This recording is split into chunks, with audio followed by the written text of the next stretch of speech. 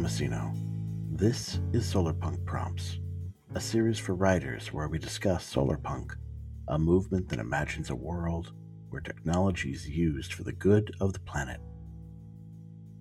In this series, we spend each episode exploring a single solarpunk story prompt, adding some commentary, some inspirations, and some considerations. Most importantly, we consider how that story might help us to better envision a sustainable civilization.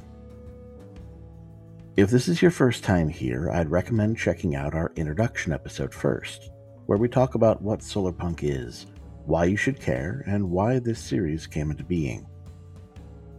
Today's prompt is The Miners.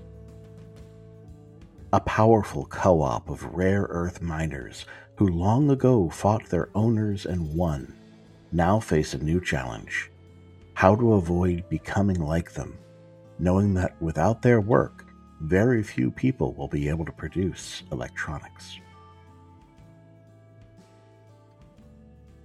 What are rare earth metals? Despite the name, rare earth metals aren't actually, rare. There's no scarcity of the materials.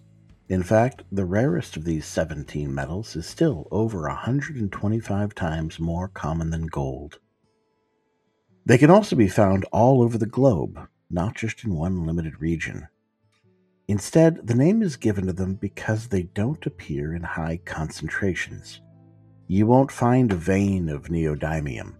The scant quantities we mine need to be refined again and again through many processes. Some of these use corrosive chemicals or even radioactive materials. According to some accounts, processing 1 ton of rare earth metals produces about 2,000 tons of toxic waste. Sadly, they are absolutely necessary for modern electronics, and so much more, like electric vehicle motors, wind turbines, cell phones, batteries, and they're essential to the production of fiber optics, LEDs, and even polishing glass. The need is growing constantly, and the economics are astounding. Europium is perhaps the most expensive of the lanthide series. Those are the elements numbered 57 to 71 on the periodic table, right near the bottom. Europium has been fluctuating in price over the last few years between about $250,000 to $800,000 per metric ton. There are currently fewer than 20 active rare earth mine locations in the world, and though many more have been identified and are being investigated, according to an article in Science News, the vast majority, between 80 and 90% of the rare earth elements on the market since the 1990s have come from China. One site alone, the massive Bayan Obo mine near Inner Mongolia, accounted for 45% of rare earth production in 2019. It is also one of the most heavily polluted places on Earth. How might we see a movement towards sustainability enter this space? We could imagine it starting in the usual ways: reduce, reuse, recycle. One of the largest sources of these metals is in our own landfills. Investigations have begun to find ways we might tap into these waste materials and recover some of what we need. Many of these techniques are as polluting as much as mining. But new research and technology is beginning to change that. Copper salts, specific bioorganisms and bacteria, and other novel ideas offer hope that we can reclaim these metals without additional harm to our world. Ikenna Nevadim, a materials scientist at the U.S. Department of Energy's Critical Materials Institute, says recycling is, quote, going to play a very important and central role. Within 10 years, recycling could meet up to 1/4 of the need for rare earths. It's an impressive figure, but what about the other 75%? How can we envision a better, more sustainable rare earth mining future? Perhaps our solarpunk vision of community action can play a role. Researchers at the University of Minho in Portugal turned their focus to a collection of mining co-ops in Brazil, each a small boutique operation, to see if there were lessons to be learned. Their research rated each operation against the International Cooperative Alliance's Statement on the Cooperative Identity, 7 guidelines or principles used as the standard benchmark for measuring these organizations for over 120 years. The results included 2 big takeaways. First, from the interviews, the majority of the participating cooperatives were not aware of what sustainability means, and only showed concern for economic and social issues, not environmental ones. And second, quote, the need to improve knowledge and academic background of both diggers and managers emerged as a major challenge to be overcome. What's wonderful about these results is that it showed small-scale mining is achievable. It also revealed the gaps we need to address to fully realize these cooperative visions in a sustainable way.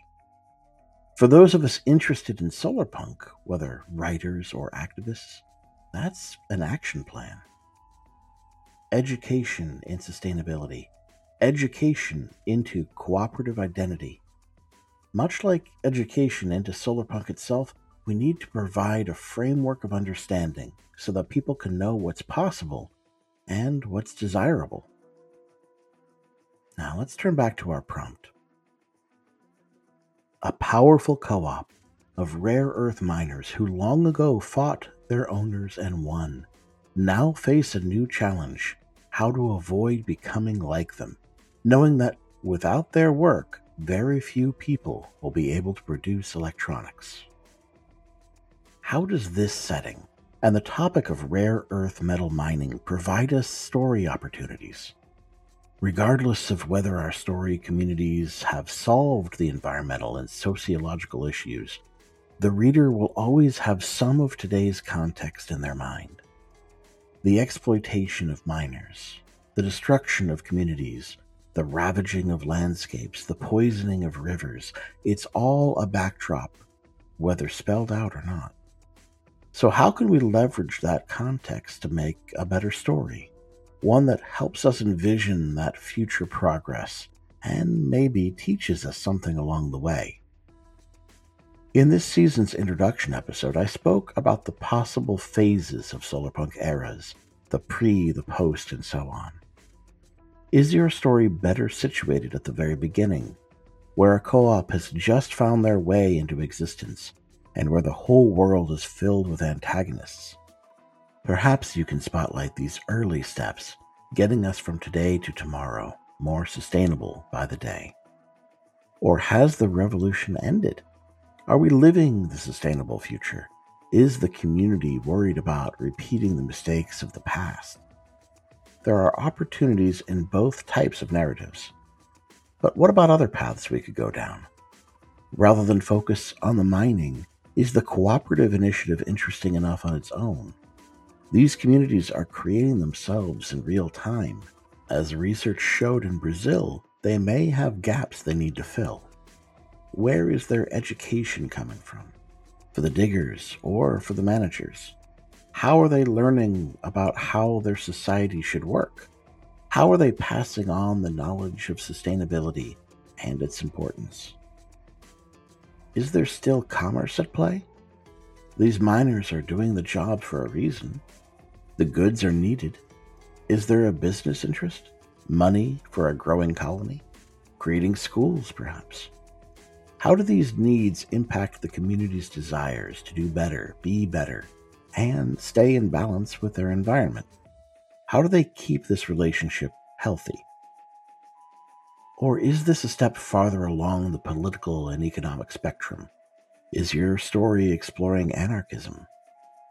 Murray Bookchin's ideas of social ecology might be helpful to explore how ecological and social issues entwine. Where will your tension come from?